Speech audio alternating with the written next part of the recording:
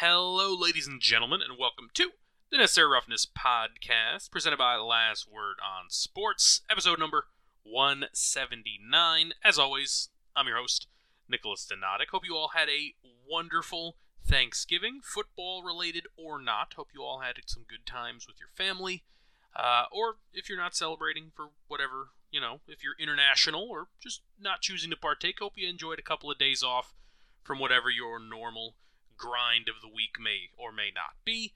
Either way, we are here to talk about Week 12 of the NFL season, which is already pretty healthily underway. 3 Thanksgiving games, obviously the Black Friday game, which, I guess we might touch on. It's probably not a lot to go off there, but either way, we're going to start this episode like we start all the others with my Standout 7.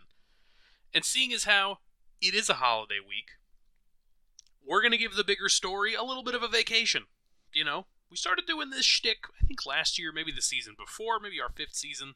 But you know what? We're just going to focus in on a couple of big contenders and then a couple of things around the league that in terms of moving ahead after this season might be kind of interesting. And oh, by the way, we've got some news and notes. I don't know if you caught that Drew Brees was doing a little bit of an interview and he had an interesting comment about the mark that football has left on him physically. We'll get into that in just a sec, but first things first, number 1 in the Standout 7, we got to talk about the Super Bowl rematch, Monday Night Football, Chiefs hosting the Philadelphia Eagles. Now, we all know how it turned out the last time these two teams matched up. Andy Reid against his old squad. What are my takeaways? Well, to keep it concise before we expand on it, Kansas City is still every bit as good as Philly. Coming into this game, preparing for this game, I talked about it last week. I picked Philly to win. I said right now, Philly just might be the best team in the NFL. Baltimore contending, obviously. San Francisco, a little bit of a hiccup. But right now, I had Philly. Kansas City is every bit as good as Philly. Every bit. However, Philly is really good. They still are. Notes from Monday Night Football. Tremendous diving interception, which was almost the other way after A.J. Brown made an all-time heads-up play. Unfortunately, the players made contact. All's well that ends well. Patrick Mahomes winds up throwing the ball back to them either way. It's 17-7 Kansas City at half, right? They don't score a point the entire second half. That is an accomplishment for the Philadelphia defense. They hold Patrick Mahomes to $177 through the air. Now, admittedly, they give up about $150 on the ground to Kansas City, which the interesting difference between a team like Kansas City, who's obviously a proven champion, they've been there, they've done that. Patrick Mahomes has his MVPs. Andy Reid is just waiting on them to finish his Hall of Fame bust. And a team like Buffalo, where for years I've had the same complaint over and over when Devin Singletary was there, and now that they've moved on from him, is that they don't run the ball. And this is not a Philly defense, which, at least to my knowledge, correct me if I'm wrong, comment section, if where you're listening has one, or social media, all social media, at Nick Donadic, Nikdonadic. This is not a Philly team that is prone to getting gashed on the ground. I mean, when you think of Philly's front, you think of Jalen Carter, high draft pick, been having a good rookie year. You think of Fletcher Cox. You think of the guys that they kind of, especially considering they have to practice against Jalen Hurts' tush push and things like that, you tend to think they'd have some interesting schemes and the ability to shut down the run. I mean, it's not like Pacheco went for 200, but 19 carries for 89 is a pretty good game. Mahomes did some scrambling for 38 yards, chipping a little bit from Edwards-Helaire, a little bit from Tony, and you wind up with $150. Realistically, the Eagles' defense will take that because Patrick Mahomes isn't gashing them. He goes 24 of 43 in this game, not one of his better performances. Obviously, the aforementioned interception. Travis Kelce winds up with a touchdown, but he also, 44 yards, not much. They forced another turnover. I believe it was a fumble by Kelce in this one as well. A pretty good game. Anytime you can hold Kansas City to 17, you should be in it. And if you're the Philadelphia Eagles, you should win it. On the defensive side of the ball for Kansas City, I mean, you can't really complain too much, giving up 21 to the 1 seed in the NFC, and this is the second time you faced them. The last time you faced them, you gave up 30+.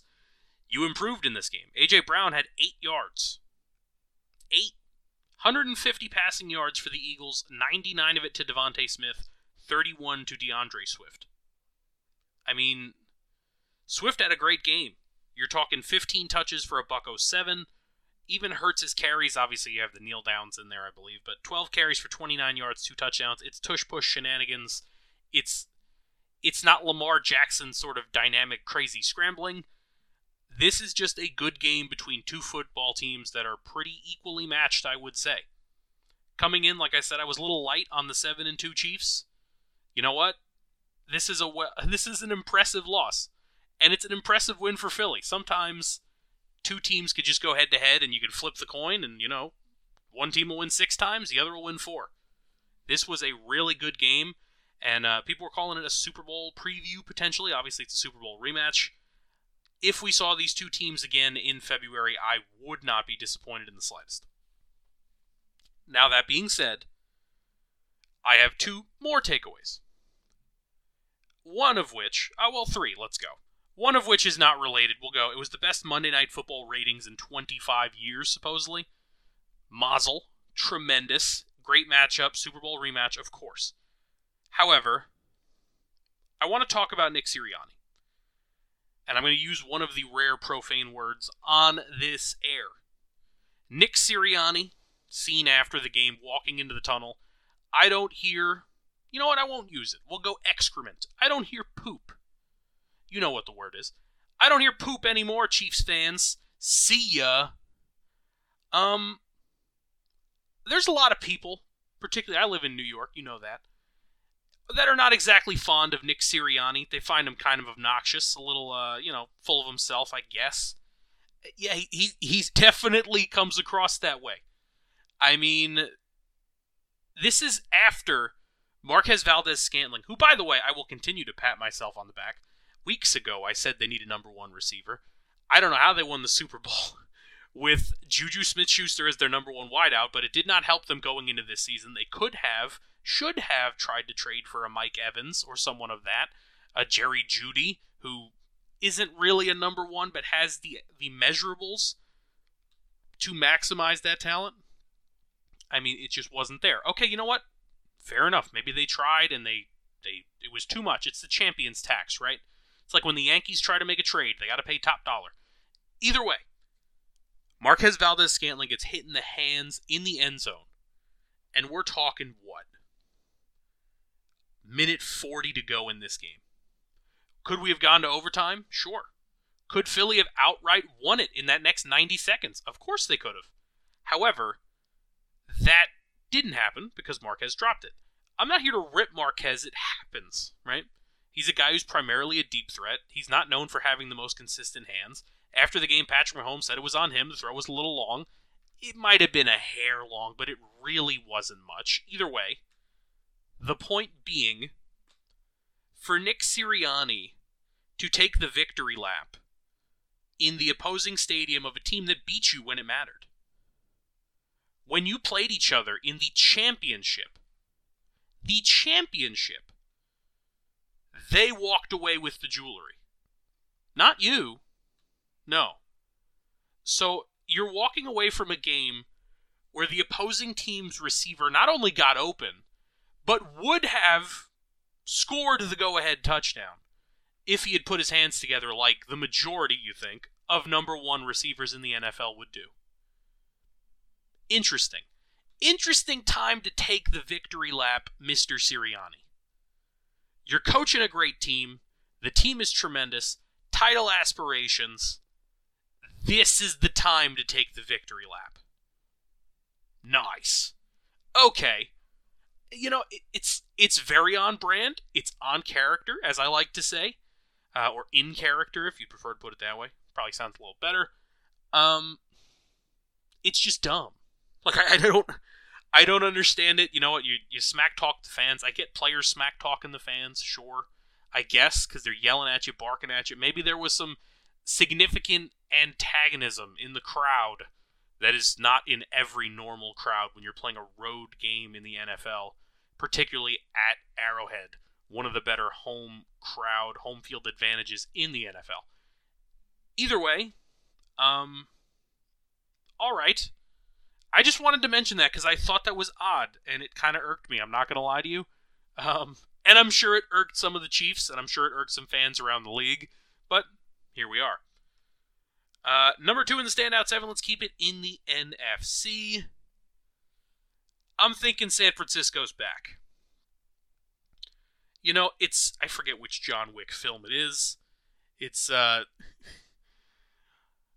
yeah, I'm thinking I'm back. You know what I mean? I think we are seeing San Francisco as they were a handful of weeks ago, and I think we're seeing how San Francisco's going to be for the rest of the season. They lost to the Bengals, took some time off, stomped the Jaguars, beat the Buccaneers by 13, and then they go to Seattle, and they beat Seattle 31-13. Oh, by the way, this game was 24-3 at halftime. Seattle aided by a pick six from Brock Purdy's own end zone. I'm moderately concerned at the uptick in interceptions by Purdy, just like I am moderately concerned about the uptick in interceptions by a C.J. Stroud, particularly as a young QB. You start to get a little confident, a little too confident, and then sometimes some of the better teams can catch you. Maybe that'll come back to bite them in the long run. But San Francisco is back to looking like a top 5 team, as they always were. The number 2 team in the NFC, particularly after Thanksgiving, and we'll get to that right. You know what? Let's just get to it right now. There's no more roses to be thrown at the 49ers. You know they're a good team. Let's talk about the Detroit Lions. Let's talk about the Detroit Lions, but really we're going to transition. We'll start with Detroit. So they play before Thanksgiving. They're losing They're losing after halftime, 20-14 to the Chicago Bears, the 3-7 Chicago Bears. In a game where, obviously, as per usual, their leading rusher is their quarterback.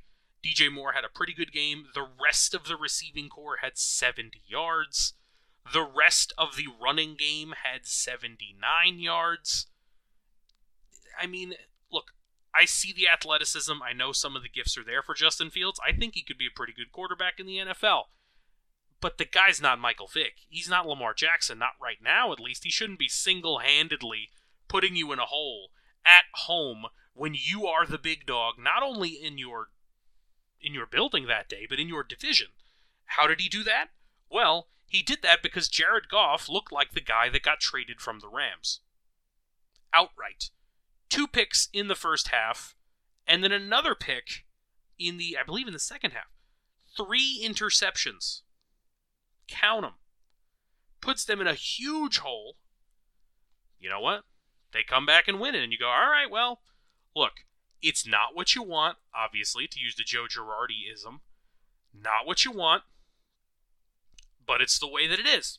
Okay, fair enough. 3 interceptions, he's only got 8 on the year. Then, they go out against a Green Bay Packer team, which for all intents and purposes, when I recorded the last episode, I considered them pretty much dead in the water. They had just barely lost to Pittsburgh in Pittsburgh, pushing them to 3-6. It's an open NFC playoff picture in terms of the wild card. Then, they play the Chargers, and I go, well, you know, eventually the Chargers got to piece something together, right? It's a really crowded AFC wild card picture. If they want to be a playoff team, they got to beat Green Bay in Green Bay. They're coming in at 4-5. It shouldn't realistically be that big of a deal. Well, Jordan Love, for the second time this season, we will go back through the games here, and I will find the game that I talked about it. It was the game against New Orleans. And I said, you know, this is a winnable game for Green Bay. Wait, was that the game? I believe it was, actually. I said, it's a winnable game for Green Bay. However, I'm taking New Orleans. But in doing so, I put the caveat. I said, you know, I don't think Green Bay's going to be this great this year. But if Jordan Love wants to be the starting quarterback next year, which you tend to think he would, you'd have to give your fans a little bit to hold on to. A game to point to and say, remember that game against New Orleans? Remember that game against the Vikings? Remember that game against Detroit? And you can say, yeah, you know what? Maybe we do give Jordan Love another shake. Because I was under the impression this Green Bay team, which I just said was 3-6 within the calendar month, was going to be pushing their way up the draft ladder. Potentially thinking, who knows, about maybe trading up even further and getting into the conversation for one of those star QB prospects. Oh, no.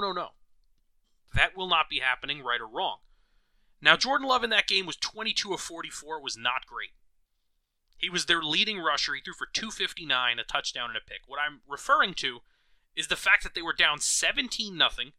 Derek Carr got injured, first of a few, and he brought them all the way back to win 18-17. Now, fast forward to the Charger game. We'll talk about Brandon Staley later. Don't wait, Charger fan. Just wait, I should say. Not don't wait. Don't skip ahead. This is good content. Jordan Love goes 27 of 40, 322, 2 touchdowns against the Chargers defense. Granted, Joey Bosa goes down in this one. That hurts their pass rush, but it shouldn't have crippled them on the road against Green Bay in a game where Aaron Jones, due to injury, only touches the ball 5 times. A.J. Dillon, their other back, averages 2 yards a carry. What are we doing? What are we doing here? And it was, I don't want to say it was a comedy of errors, right? Because it's not like they played awful in this game, they being the Chargers. But, I mean, Eckler fumbles in the red zone. And then you have the huge pass up the sideline to Quentin Johnston, and he just straight up botches it. And, that's the Chargers. I talk about sometimes, and I know as fans, you guys live it, right? You know exactly what I'm talking about. I don't need to explain this, but I will. For those of you out there who maybe you're a Patriot fan and you were blessed enough to not have to deal with this, sometimes a team that has struggled for a significant amount of time consecutively, or they just can't get over the hump, right? Even when the Chargers were a playoff team, they couldn't even get to the Super Bowl. Recent memory. Sometimes it's in the jersey. It's like if you went over to your friend's house and he's just chain smoking cigarettes, and you're wearing your favorite sweater, and you go home and you wash it and it still smells like cigarettes, and you wash it again and the colors start to fade, and it still smells like menthol. It smells like Marlboro Reds, right? There's nothing you can do about it. Sometimes, for a team, that's the way it feels to the fans. If you're a baseball fan, it's the Mets, right? Or, up until this year, it was the Minnesota Twins. You make the playoffs, can't win. Always run into the Yankees. Always run into this team. Can't beat them. Well, for the Chargers, and for several other teams in the league, you run into games like this, where, all right, on paper, we're the better team, I would say. Coming into this one, the Chargers were the better squad. How are you going to find a way to mess this one up? And of course they do. And they slide down to 4-6, a chance where they could have pulled even with a team like Buffalo, who's had plenty of things go wrong. No, you still have to fall behind. And here's the funny part about this segment, guys. My notes said roses to Jordan Love, not rip the Chargers. Let's get back to Thanksgiving. The Detroit Lions offensive line was not aware they were playing on Thanksgiving, nor was Jared Goff, who started this game off about as poorly as you could. Really, the Lions did as a whole. Bomb pass down the field. Green Bay up 7-0. Detroit scores, but something's a little off. They missed the extra point, 7-6. Fumble, return for a touchdown. Admittedly live, I didn't think it was a fumble, but it was. Return for a touchdown by Mr. Simone Biles, as they made sure to mention on the broadcast. I know there was a whole weird thing about that. And then they missed the PAT, and then Goff fumbles again. Okay. And we're looking at 20-6 after a quarter, 23-6 at halftime. Okay. How does this happen? At one point, Detroit gets it to 23-14. Detroit winds up going for a 4th down on a fake punt inside their own 30, and then it's pretty much, it's all over but the score. They wind up scoring, but 29-22, but it's not enough. They couldn't recover the onside. Jared Goff followed up a 3-interception game with a 2-fumble game. And look, he threw for 332, 2 touchdowns. I know Detroit Lion fans, they're fans of Jared Goff. They liked that they were able to pick him up in the Stafford thing. It was almost a win-win, right? It accelerated their process because they got a guy, they got a QB, and oh, by the way, a guy they like in Stafford got to go out and win a Super Bowl. Tremendous. And they're not wrong to think that. However, I'm getting a little nervous about the Detroit Lions.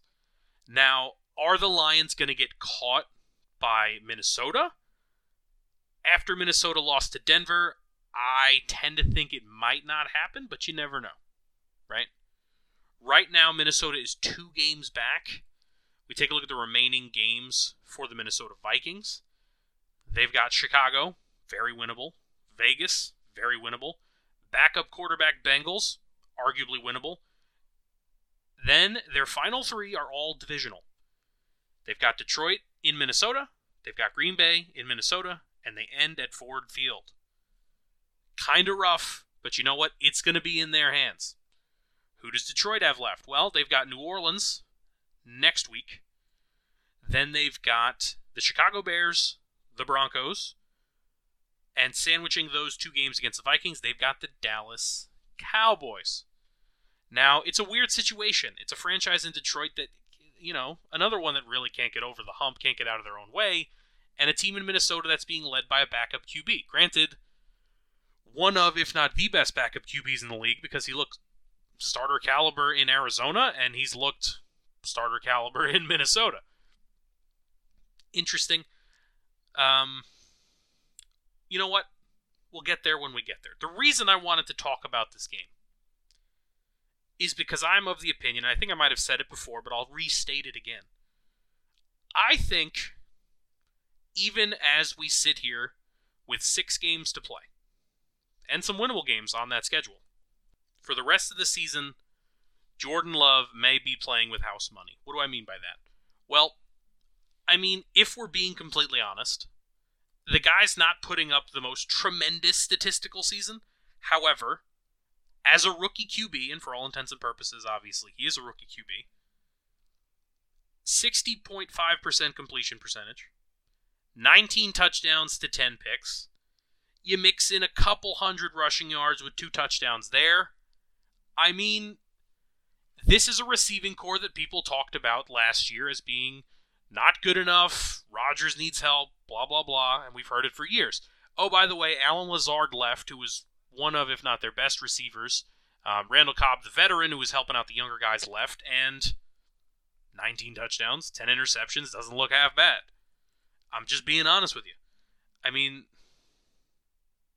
you take a look last year, Rodgers ends the year with 26-12. Would it shock you if Jordan Love ended 26-12? No. He'll probably have more than 26 touchdowns. He might have more than 12 interceptions. But he will probably have more than that 26 touchdowns. And you take a look at the interceptions, it's clusters of picks, right? He had the game against Detroit, 2 interceptions there, 3 picks against Vegas, 2 more picks against Pittsburgh. That's 7 of the 10. So you're talking about, for the most part, playing turnover-free, quote-unquote, if you can. 2 fumbles in the game against the Chargers, but, I think, and the reason I said he's playing with house money, I think he's earned the starting job for next year.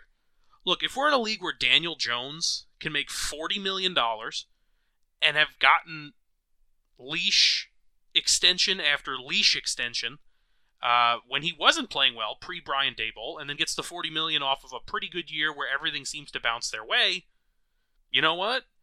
I think Jordan Love should get his as well. I think he should get his chance to be the starting QB next year. Look, they might make the playoffs this year. If the Green Bay Packers make the playoffs this year, it is a resounding success. You moved on from Rodgers. He didn't want to be there. It is what it is. Oh, by the way, I know some Packer fans would probably be rooting for Rodgers. I understand that. That's your guy. It's also worth noting you didn't even have to watch Rodgers go out there and ball out in the AFC. You didn't have to watch that because, unfortunately, he got hurt. So you get a draft pick. You don't have to watch the other guy do well. And oh, by the way, the guy you replaced him with that they told you would be good was pretty good. It's all coming up aces down at Lambeau Field. Good for them. Look, if they can get healthy, easier said than done. Aaron Jones and A.J. Dillon is still a great duo. They've still got some good linemen. The receiving core is shaky, but they can work their way through, you'd hope. They said it last year. You hope that there's more chemistry as the year goes on with Jordan Love. And that they can still play some defense, man. I mean, you saw the pass rush in this game against Detroit. They look great. They can still play some defense. They can still play some ball. They can run up on people. They can sneak up on people in the postseason. That'll bring us to number 4 in my standout 7. Let's talk about the other primetime games while we are here. Let's touch on Sunday Night Football, the Vikings and the Broncos. Interesting game.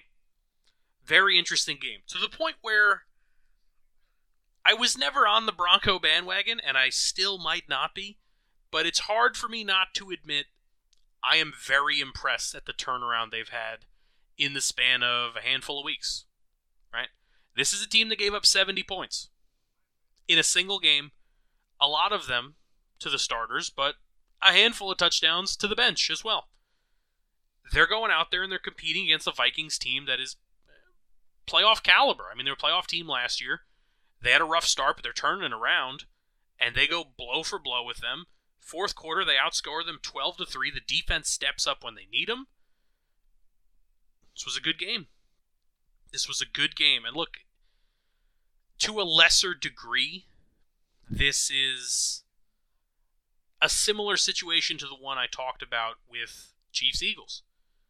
I don't think these teams are necessarily evenly matched. I tend to think if Minnesota had Justin Jefferson out there, they would have been able to bring this one home. However, the players that went out on the field for him, maybe they were evenly matched. I think Minnesota's a little better. But the reason I say it's similar is this. I think this is a game that both teams can walk away from not with a sour taste in their mouth. Obviously, you want to win, right? But both of these teams played pretty hard. They both look like, they were ready for the fight. They both look like if you put them in a tough situation, which is going to be a playoff push when you're 6-5 as Minnesota and you're 5-5 as Denver, you're going to need some grit. Both of these teams look like they had some of it. Denver just had more this day. Am I a little concerned that if you're a Denver fan, that you gave up over 150 yards on the ground to Madison and Ty Chandler? Not exactly the most dynamic running back duo to start this year. Sure, you certainly are. But in the passing game, Jordan Addison only had 40-some yards. Hawkinson only had 50-some yards. He didn't get into the end zone. It was the second tight end that got into the end zone through the air. You force a turnover on Dobbs. Pass rush did what they had to do late in this game, right? You know what? You walk away with a W and you're happy about it. And if you're the Vikings, Dobbs is still learning this system. He's new here. You were competitive. You were in it. Couple plays here and there, and you can win this game. Not the worst thing.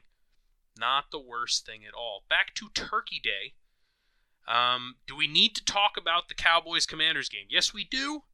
For one reason. I want to give the nod to Deron Bland for breaking the pick 6 in a single season record. A record I, coming into the year, could not tell you who it was held by. Couldn't tell you how many it was. But now I can, and sorry, Deron, I bet you within 5 years I will forget that this was in fact the record. It's very specific, but you know what? That doesn't make it any less impressive. I mentioned Deron Bland, I believe, during my mid-season special when we talked about Defensive Player of the Year. I said he should get some consideration. I think he'd get some votes. But, I mean, if you set the record for pick sixes in a season, if you set any kind of defensive record, shouldn't you arbitrarily or automatically, I guess is the better way to put it. Well, kind of arbitrary, but automatically be in the top 5. I mean, you set a record. Do you know how many people do that? Not many on a yearly basis. Kudos to him. The Commanders got stomped. And we'll talk about the Jack Del Rio thing in a little bit. I want to go coaching carousel on you. But, man, stomped out. Not exactly the most exhilarating start to Turkey Day, though the food was good. We talked a little bit about Seattle and San Francisco. We don't need to dive too much into that. Let's talk Jets-Dolphins. Do we need to talk about that either? A combined 4 interceptions. Raheem Mostert had 2 touchdowns. Tyreek Hill had a bunch of yards. Jalen Waddle had a bunch of yards. Tim Boyle, 27 to 38. Hey, that's not that bad for a guy that probably no one had starting a game this year. Throws 2 picks, throws for $179. Jets offense did not look good. They score 13. They got a pick 6 before halftime, so really the offense scored 6. Yeah. Actually, no, I think technically the offense did score 7 because they didn't get the extra point on that first one.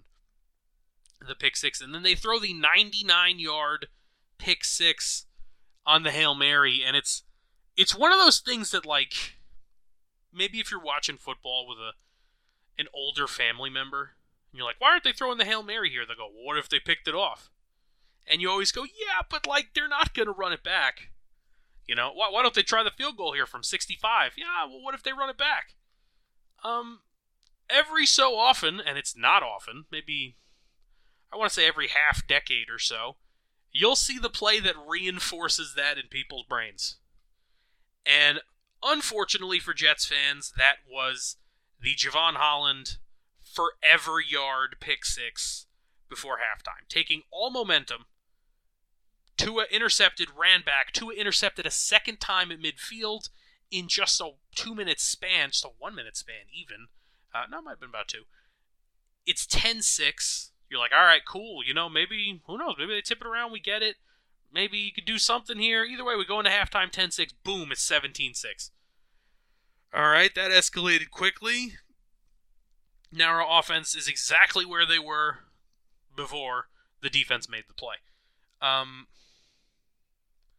Allen Lazard, a healthy scratch for the Jets in this game, by the way. Admittedly, I have not been keeping perfect tabs on the Jets' offensive stats. Allen Lazard in 10 games has 20 catches on 40 targets. I mean, when he was in Green Bay with Rodgers, he was arguably, and I guess you could say definitively last year, their best receiver. However, the important thing to note is people constantly said their receiving core was not good, right? So it's not like a situation where, let's go in the Wayback Machine. Let's say you're the Houston Texans, right? And you have Andre Johnson and everyone else. You see what I mean? It's not one of those situations. You have Allen Lazard, who's okay, and everyone else. That's why people complained, and that's why Aaron Rodgers ultimately was like, you know, I'm tired of this. You're drafting QBs, and I need help, yada, yada, yada. And he comes with them to the Jets to run a system that they'd already kind of ran. Hackett worked in Green Bay, so a facsimile of the same system, now with some more help, where he could be number 2 to Garrett Wilson, right? But did you think he was going to be like a superstar? I mean, coming into the year, I imagine, and look, I have mentioned ad nauseum how much I loathe the random projections and the machines and yada, yada, yada that don't get explained to us, and we just kind of take it and move on. But realistically, I think even those machines would have said coming into this year, yeah, maybe you'll catch somewhere in the neighborhood of like, what, I don't know, 40-something balls, 50-something balls. Because you also got to remember, it's not like Rodgers was going to be slinging the ball crazy. They brought in Dalvin Cook. They have Breece Hall. It was going to be a balanced attack like they've had in Green Bay. I mean, Rodgers was 26-12 last year in touchdowns to picks. What was he going to be this year? Was he going to pop off to be that guy and prove everyone wrong? 34 touchdowns. I mean, maybe he would have went for 40-something. Who knows? We'll never know. It didn't happen. But to be mad at Allen Lazard for having 20 catches, I mean, realistically, if they had relatively competent quarterback play, he'd probably be in the neighborhood of what you'd expect, which, based on his career averages, I mean, 5 years in Green Bay, take out the first year where he had 1 catch. 4 years in Green Bay, we're talking 188 catches, right? Like, Do the math, guys. That's 47 catches a year. There are, not counting the game that just passed, what are we talking? 5-6 games left? Would it shock you if he grabbed 3 balls a game and ended up just shy of 40? Like, there's no competent QB play coming out of the Jets, so it's just weird to me that they would take exception, I guess, with the way Lazard's been playing. Maybe it's a work ethic thing, maybe it was something off the field and they didn't mention it, but they mentioned he was a healthy scratch on the broadcast, and for that reason I had to bring it to you.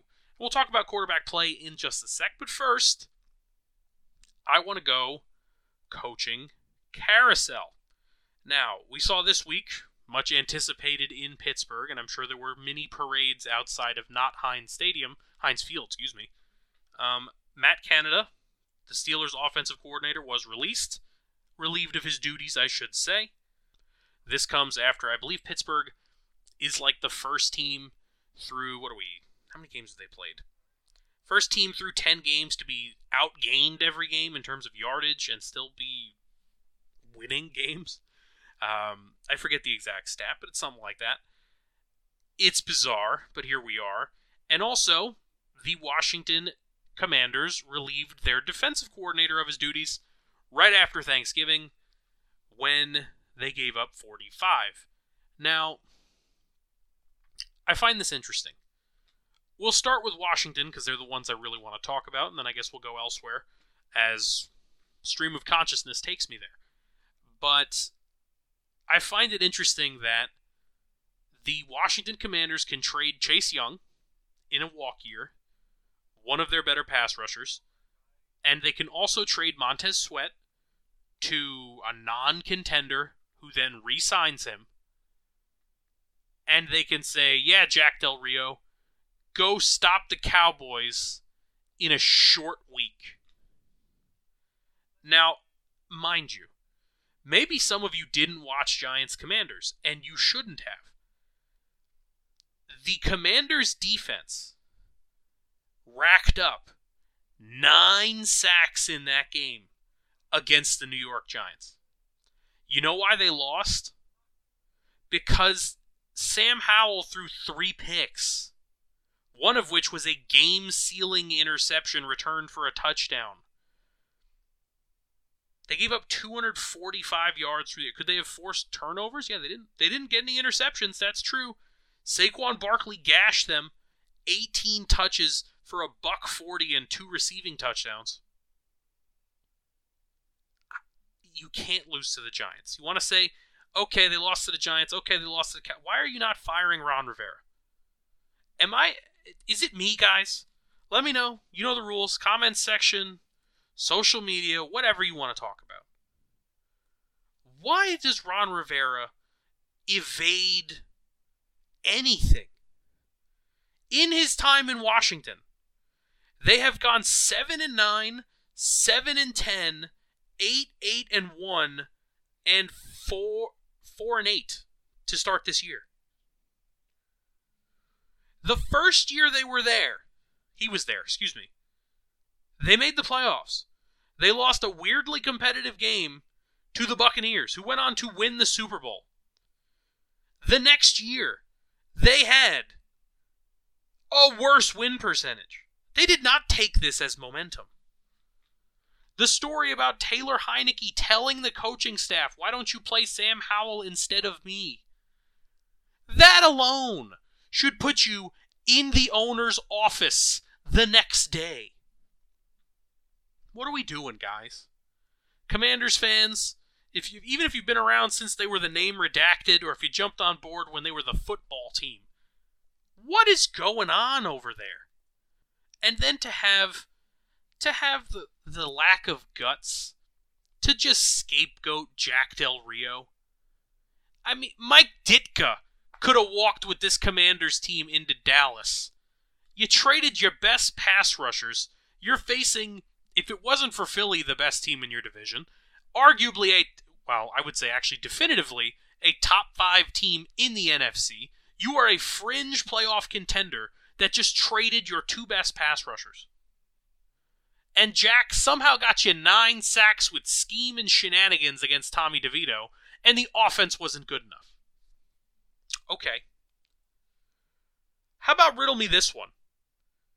I know it's been a while. Maybe you guys are a little bit younger. You know what Ron Rivera was before he was a head coach? He was a hotly wanted and desired defensive coordinator for the Bears and then the San Diego Chargers. He was that guy. He was the defensive coordinator. Everybody wants Ron, right? They talked about it for a few years, and then he got the Carolina job. Tremendous. Okay, so you have a defensive-minded head coach and a veteran defensive coordinator. What are we doing? What are we doing? Ron escapes the... Ron, you're going to get fired, dog. Like, I'm not calling for anyone to get fired. You know what? Keep your job. I don't care. It doesn't matter to me. I'm not rooting for your team. It doesn't matter in the grand scheme to me in the slightest. But considering what gets you fired in the NFL, I am surprised that Ron has a job. Just putting it out there. Just putting it out there. Matt Canada. I was surprised that he kept his job as long as he did. Mike Tomlin talked after the fact, after the firing, about how he takes responsibility for certain things and it's his fault, and I get it. I really do, Mike. But sometimes you just got to be willing to say, you know what? Enough is enough. It's too much. We need to make a change. It was time. I called this the coaching carousel segment because I wanted to look around the league at some coaches who may or may not be on the hot seat, and you guys let me know if you agree. You take a look in the doldrums here, and we'll start in the Champions Conference, the AFC. Belichick can do whatever he wants. Mike Vrabel, I think it would be odd to fire Vrabel, but I think Tennessee is in a position where their team identity is going to be shifting relatively soon. Both because Derrick Henry is aging and because whether Levis is the guy or not, they're going to be a new team, per se, and it's weird to say new team, quote-unquote, but they're going to be different than they were under him in their little playoff window where they were contending with the best of the best in the AFC. Now, I think Vrabel pushed them enough to get a shot to stick around another couple years. If you want to say we're going to clean house and do whatever, I wouldn't have an argument for you. I think Vrabel would find another job, but I wouldn't have an argument for you. Roberto Saleh, my boy Robert Saleh. I don't think Saleh has done anything fireable. I think they brought in a QB for him to finally have offense, and the QB got hurt. And if you fire him now, what are we doing? Who are you going to bring in? You going to let Rodgers pick the next head coach? Are you going to keep Hackett? That the implication, I believe, is that Rodgers likes Hackett. They brought in Hackett for that reason. What are we going to do? I think he stays. Brandon Staley needs to make the postseason, and he needs to win at least one playoff game. Is that a high bar? Perhaps. I don't think Charger fans think so, and I do think Charger fans find it comical that Brandon Staley, and I'm making an assumption here, would lash out at a reporter over play calling duties after the game. When asked if he was going to give up his defensive play calling duties, and he said, "No, you can stop asking that question. The defense is doing great. That's why Jordan Love just had the best game of his career." You're facing a guy who's, for all intents and purposes, auditioning for his job. It's been a decent audition, but put it this way. Who's had a better year, Jordan Love or C.J. Stroud? Jordan Love's had years to sit on the bench. C.J. Stroud just got here. They threw him a helmet and a pair of shoulder pads that was too short, and he's winging it all over the field. That's not what the Packers want out of young Jordan Love. However, if it were happening, they wouldn't mind it. So, I don't get it. I don't get how he made it this far. It's going to take a playoff run. It's not going to take just making it to the playoffs. They're going to have to upset whoever they play in the first round, potentially get to even a third playoff game. Raiders, Antonio Pierce, too soon to tell. I think they'll open it up. I tend to think Harbaugh is going to, Jim Harbaugh, that is, from Michigan, is going to find his way into the NFL somehow. Raiders would make sense. There's a lot of teams that could be hiring.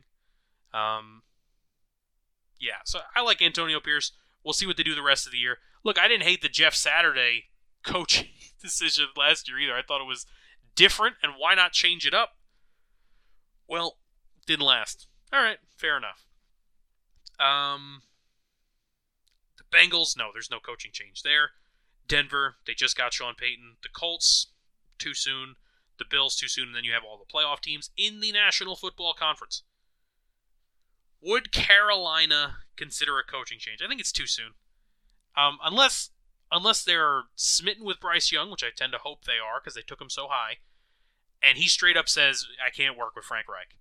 Okay, then they'd get rid of him, but even then, I'm not sure we see that. I don't think that's very likely. On to the Arizona Cardinals. Another new head coach. I think it'd be really soon. I don't know. It could be a situation like when they brought in Kingsbury, where they just straight up, said goodbye to their old head coach. I believe it was it Vance Joseph? Just said goodbye to him. Get out of here. No, I think it was Steve Wilkes, actually. I have to double check that real quick. Yeah, it was Steve Wilkes. I thought of Vance Joseph because I remember I wasn't exactly on board with him getting laid off either, but they did lay him off. And then he landed on his feet right away in Arizona, which is where Steve Wilkes was no longer employed. Either way, I wouldn't be super high on that. The Bears, I could see the Bears making a change. I mean, I don't think they've seen super progression. We'd have to see Justin Fields take it to the next level in these last handful of games. I don't know if the Bears are even 100,000% sold on Fields. He might be available in the offseason, I would say. So, considering where they're going to be picking, I tend to think it might be a clean house sort of situation. Next, we have the New York Giants. All the reports so far say that Daboll and Joe Shane are safe. I'll go by that, I guess. I mean, they did it with McAdoo, but McAdoo also angered the fans. Daboll hasn't angered the fans yet. Ron Rivera at 12th in the NFC. I think Ron Rivera's gone. Number 11, the Tampa Bay Buccaneers. I think Todd Bowles has been okay. I think he'd get a third year. It depends how they end this season. If they wind up somehow slipping like they are right now, and they wind up, let's see, right now they're 4-6. Let's say they end like 6-11. Like realistically, it probably shouldn't be 6-11 in that week of a division with this talent, but we'll see how that goes. Atlanta Falcons, new head coach. I don't see anything happening there. Well, not that new in Arthur Smith. Been there longer than I realized. Maybe. Depends on how that NFC South goes. Could shake up some coaching positions. And you have Sean McVay, he's good, and Coach LaFleur in Green Bay, he's good as well. Number 6 in the standout 7. We're rolling around the league like it's almost an off-season preview episode today. Just a little bit of QB shenanigans to mention. The Atlanta Falcons going back to Desmond Ridder this week, and that's partially because of a Taylor Heineke injury, partially because, well, somebody's got to play QB, and it's not going great. The Jets went to Tim Boyle, jotted that one down. We already discussed Boyle. Interesting that they didn't go with Trevor Siemian. They made a deal about how they were bringing him in earlier in the year. Practice squad, the implication being that he would be the guy that they bench Zach Wilson for, because he's not Drew Brees, but he's a veteran. He's played. He's won some games. Boyle hasn't done any of that, and they went with Boyle. All right, fair enough.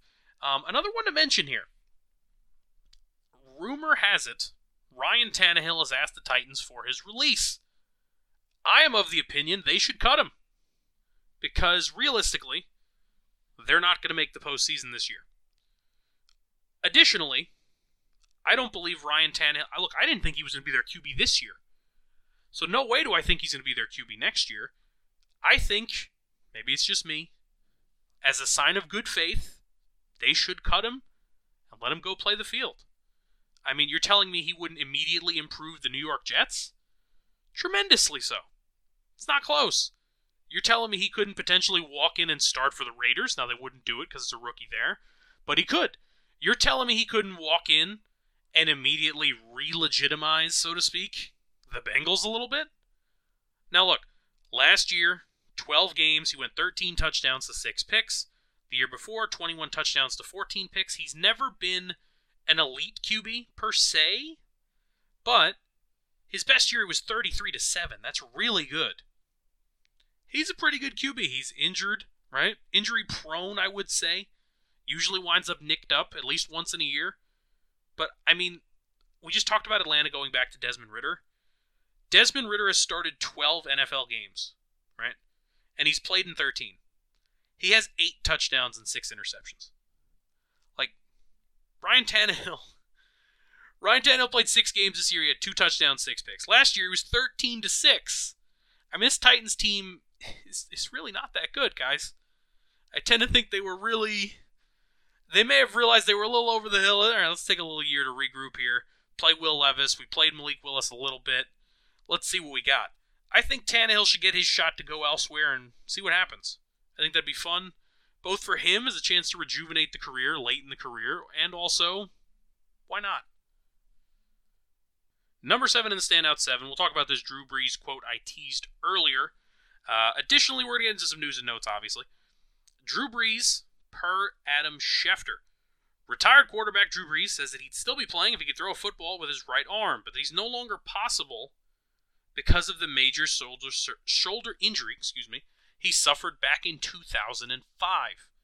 Brees, who revealed that revelation, this week when on ESPN Radio's Greeny, was asked if he had gotten any calls from teams trying to lure him out of retirement.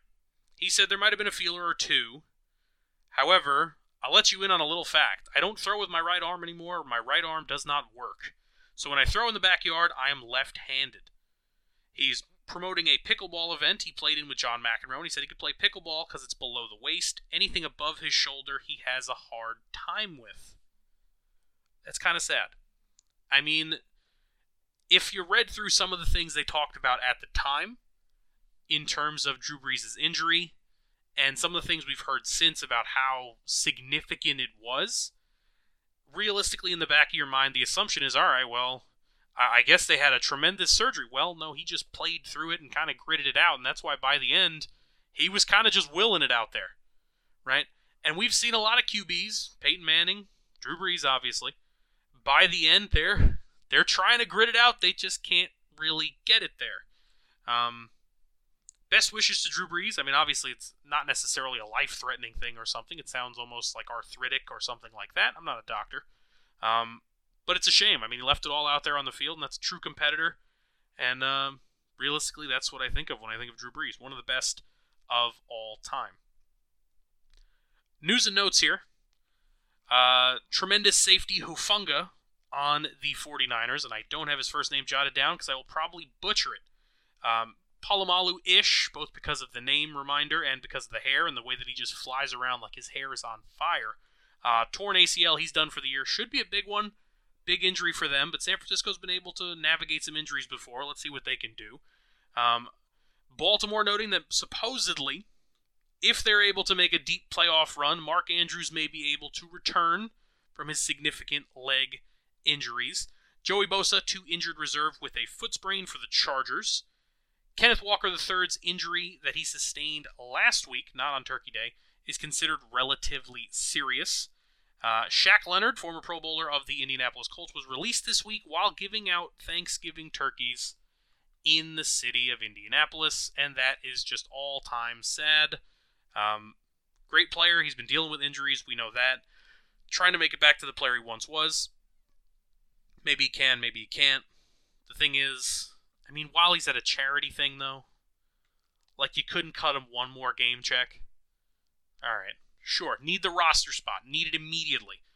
Michael Thomas of the New Orleans Saints to IR. Another injury for the oft-injured in the last few years wide receiver. Tight end for the Green Bay Packers, Luke Musgrave to IR as well. And Derek Carr cleared concussion protocol for the Saints. He is likely to go this week. That'll bring us to the end of my Standout 7 and take us into my favorite part, your favorite part of the episode, the pick'em portion of episode number 179 of the Necessary Roughness Podcast. Now, mind you, we've already been through 4 games this week, but we've still got a full slate, and that slate gets started when the Tampa Bay Buccaneers head to Indy to take on the Colts. The visiting Buccaneers going to be without linebacker Levante David with a groin injury and corner Jamel Dean with an ankle/foot. Questionable in this one, more on the defensive side. 2 D linemen in Mike Green with a calf and Logan Hall with an illness, as well as linebacker Devin White with a foot injury and corner Carlton Davis with a hip. Colts going to be without their center, Ryan Kelly, who's in the concussion protocol, as well as tight end Andrew Ogletree with a foot injury and corner Julius Brents with a quad. Questionable, linebacker Grant Stewart with an illness.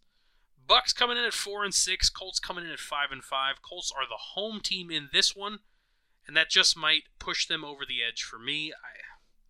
I can't make heads or tails of the Buccaneers. If Anthony Richardson were still around, this would be a Colts winner, stamp it. I'm sure of it.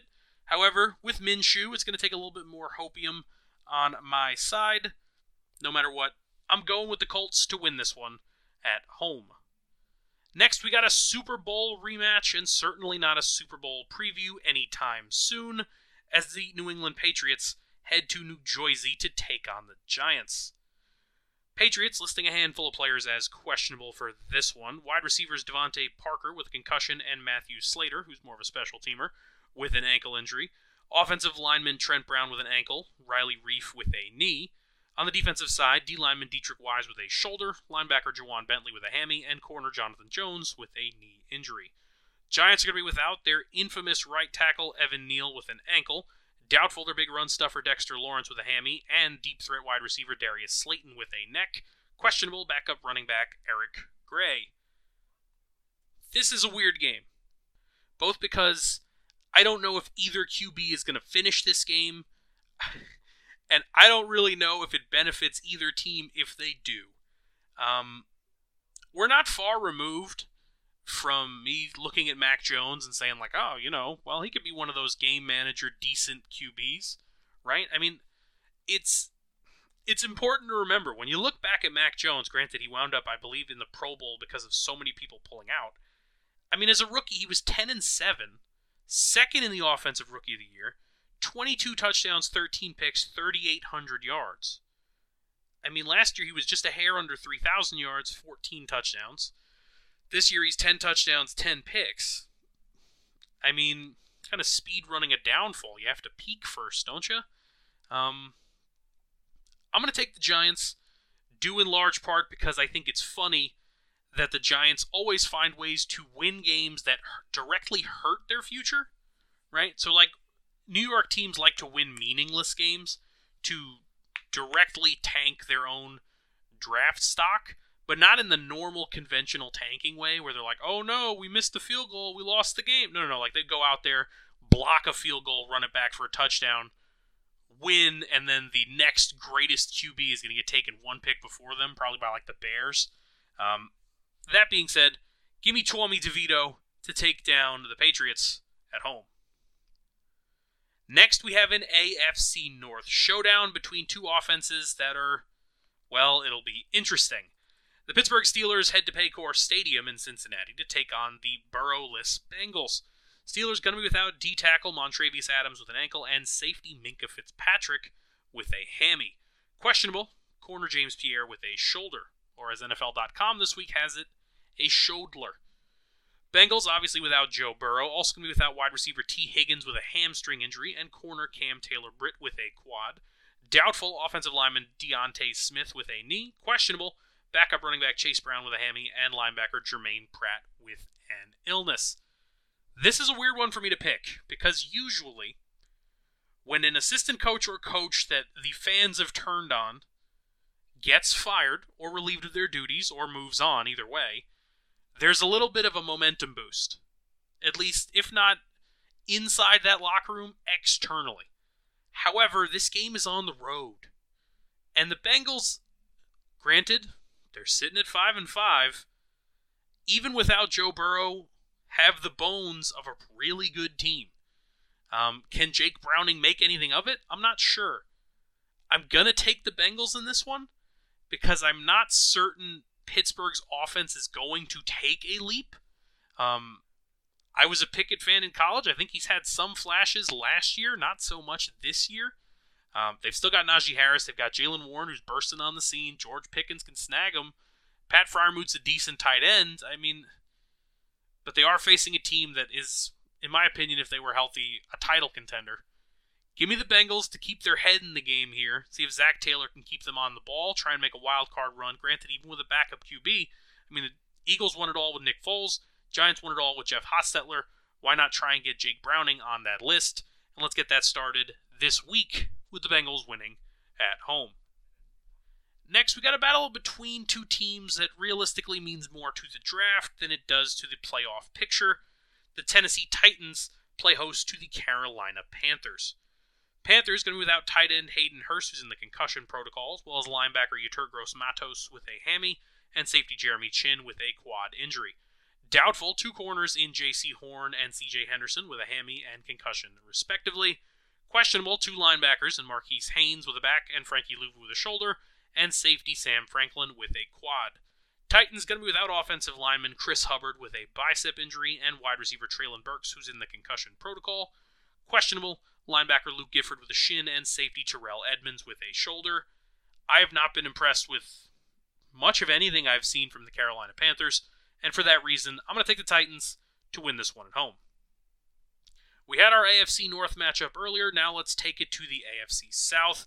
The Jaguars head to Texas to take on the Houston Texans. Battle of 7-3 versus 6-4. The Jaguars going to be without cornerback Tyson Campbell with a hamstring injury.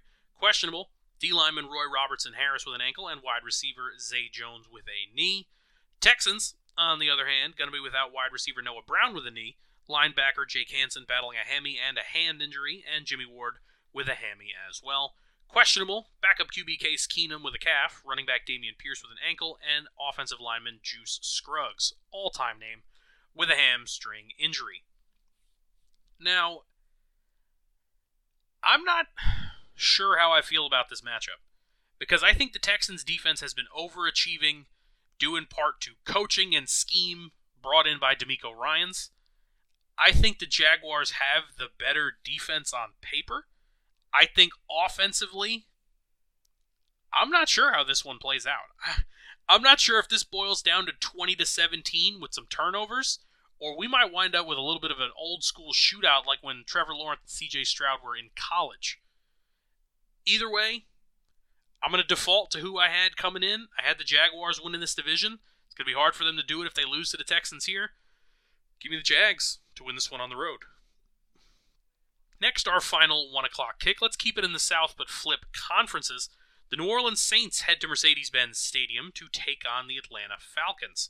Saints can be without running back Kendre Miller with an ankle and corner Marshawn Lattimore with an ankle. Questionable, Isaiah Foskey on the D-line with a quad. Falcons going to be without wide receiver Mac Hollins with an ankle, and questionable, now backup QB, Taylor Heineke with a hamstring injury. Flip a coin, folks. I mean, we used to do 60-second picks, and sometimes we pop it back in now and again, but that had to do more with blowout, bad matchups. This is a matchup between two teams that I don't know if anyone can pin down where they're going. Would it shock you if Atlanta was decent and found a way to end this year somewhere in the neighborhood of 9-8? I mean, it would take 5-2 from here out, but you never know. Would it shock you if the Saints skidded their way to 7-10? It'd take 2-5. Nothing's impossible. I mean, Atlanta's at home. I like Atlanta's skill position talent. New Orleans doesn't have Mike Thomas, but with all due respect to Mike Thomas, they're kind of used to that the last bit here in New Orleans.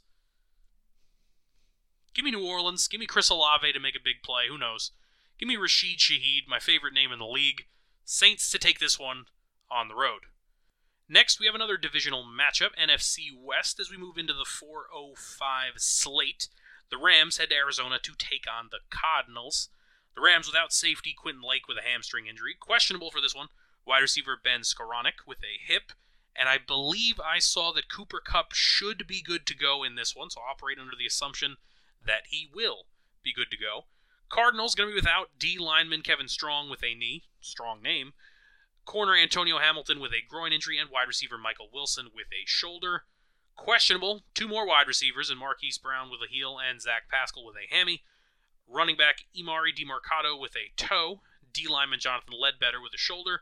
Linebacker Jesse Luketa with an ankle, and safety Joey Blunt with a knee. Don't look now, but somehow the LA Rams, buoyed by their win last week over the Seahawks in kind of odd fashion that we glazed over, to be completely honest, are in the playoff hunt in the NFC. And I think they'll continue to be in the playoff hunt because this is a team that beat Arizona at their peak. When they were at their peak, the Rams have fallen, but I think Arizona's fallen a bit more, especially with the players they have on the injury report. Give me the Rams to win this one on the road. Next, we got to battle the Bees in the AFC in our only other 4:05 kick. The Cleveland Browns take on the Denver Broncos. The Browns going to be without Marquise Goodwin on the offensive side, who's in the concussion protocol, as well as corner Denzel Ward with a shoulder. Questionable, linebacker Jordan Kunazik with a knee, as well as linebacker Anthony Walker with a hammy, and safety Juan Thornhill with a calf. Questionable for the Broncos, running back Dwayne Washington with an illness, and safety P.J. Locke with an ankle. This is an odd game, and we didn't really talk about the Browns' performance last week either. Skirted over a few teams here. You know, the tryptophan's taking some time to wear off. Can't talk about all of them. But, I mean, they ran out Dorian Thompson Robinson, DTR. I thought it would be P.J. Walker, but I guess it wasn't. They like the kid more. Okay, fair enough. I mean, Kenny Pickett only threw for 100 yards in that game. Jaylen Brown was their whole offense. 129 yards on the ground, and their only touchdown. But continuation of the Browns' defense just being really good. How will that defense do this week against Denver? Denver's defense seems to also be moderately stout. As weird as it sounds, I have a little bit more belief in Denver's offense, right? Cortland Sutton's kind of balling out. Is that enough? I mean, Javonte Williams is still there. I know Cleveland's defense is elite. I should probably pick Cleveland, but part of me likes the comedy of the idea that the Cleveland Browns, are facing a Denver team that gave up 70 points a handful of weeks ago, and somehow, if Denver wins this one, they're within spitting distance of that bizarre playoff Cleveland Brown team, and you know what? I'm going to take Denver to pull this one off at home. That'll bring us to the 4:25 kickoff window, where we've got a really good one, folks. The Buffalo Bills head to Lincoln Financial to take on the 9-1 Eagles. How do you draw the Chiefs and the Bills back-to-back? Lord only knows. The Bills going to be without corner Dane Jackson, who's in the concussion protocol, and safety Taylor Rapp with a neck injury. Eagles going to be without tight end Grant Calcaterra with an ankle, tight end Dallas Goedert with a forearm, D-lineman Milton Williams within the concussion protocol, and safety Justin Evans with a knee. Questionable, wide receiver Quez Watkins with a hammy. This is a game, look, I said that the Eagles were better than Kansas City.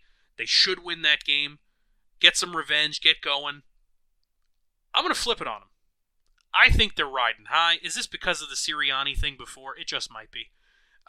No, but I think they're riding high, but I don't know if something crazy like a 16-1 is within reach. I think this Buffalo team is kind of a cornered animal. They fired their OC. The walls are falling down on them, right? They need to somehow get to the postseason.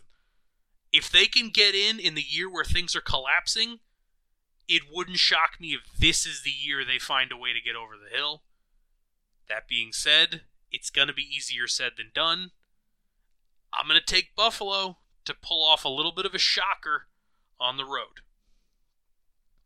Next, we go back to the divisional opponent theme.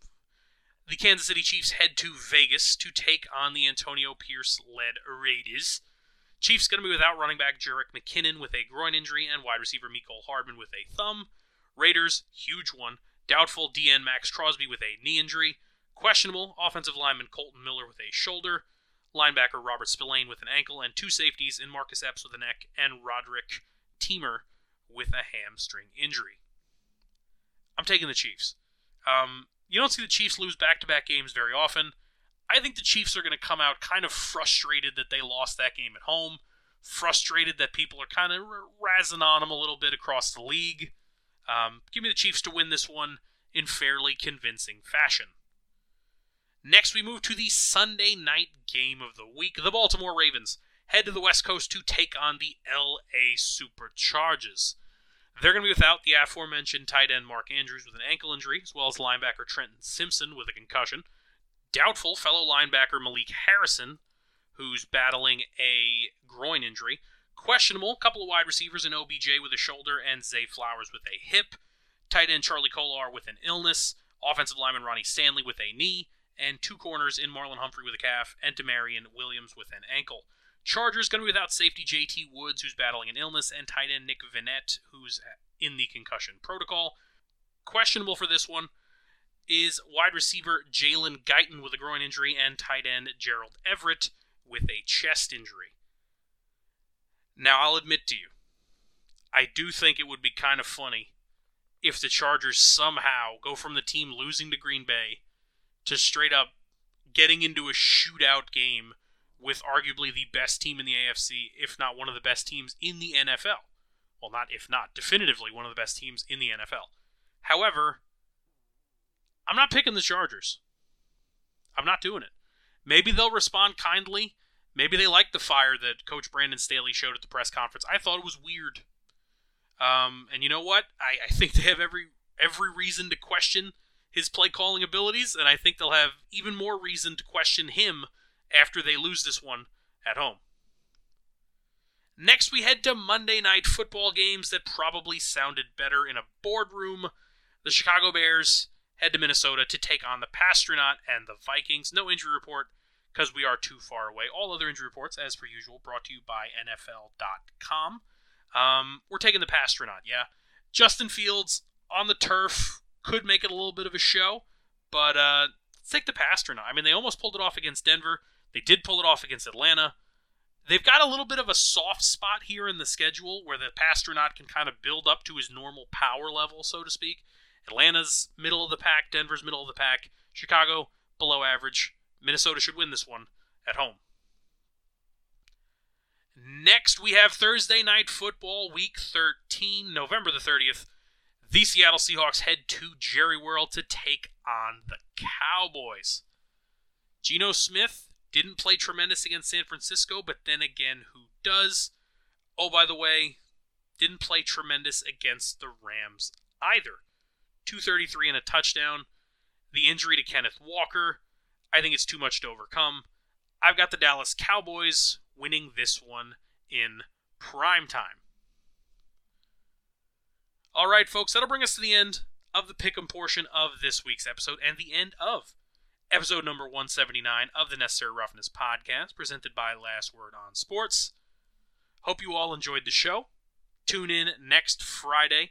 We'll break down Week 13. We'll break down all the things we've seen this weekend, and if any other week of this season has shown us anything, I have no idea what's going to happen, and I'm sure you may not either. Good luck if you're gambling this weekend. Good luck if you got some parlays. If you got some Black Friday shopping to do, try to keep it online. Those stores get crazy. Either way, if it's your first episode or your 179th, thanks for joining me. I'm your host, Nikolas Donadic, signing off.